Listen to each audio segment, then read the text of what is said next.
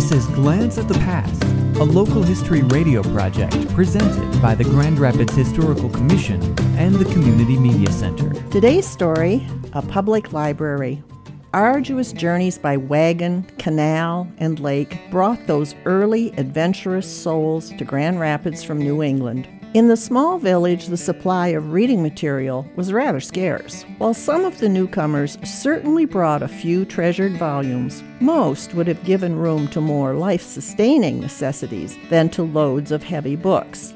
The few books shared around the village and the weekly newspapers were the extent of available literature.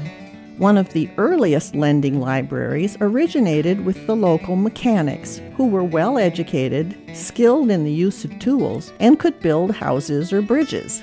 They formed the Mechanics' Mutual Protection Lodge, gathered their books together, and created a library where members were able to acquire reading material.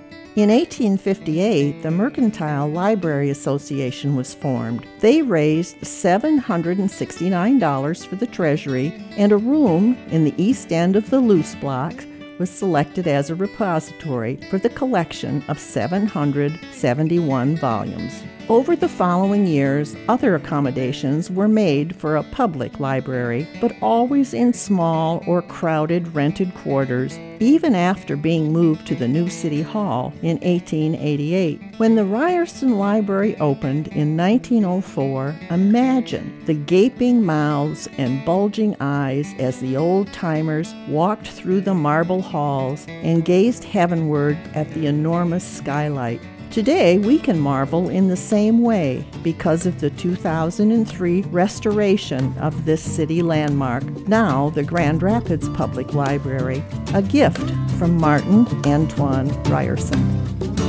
For more information about Grand Rapids history, visit the Grand Rapids Historical Commission website at historygrandrapids.org.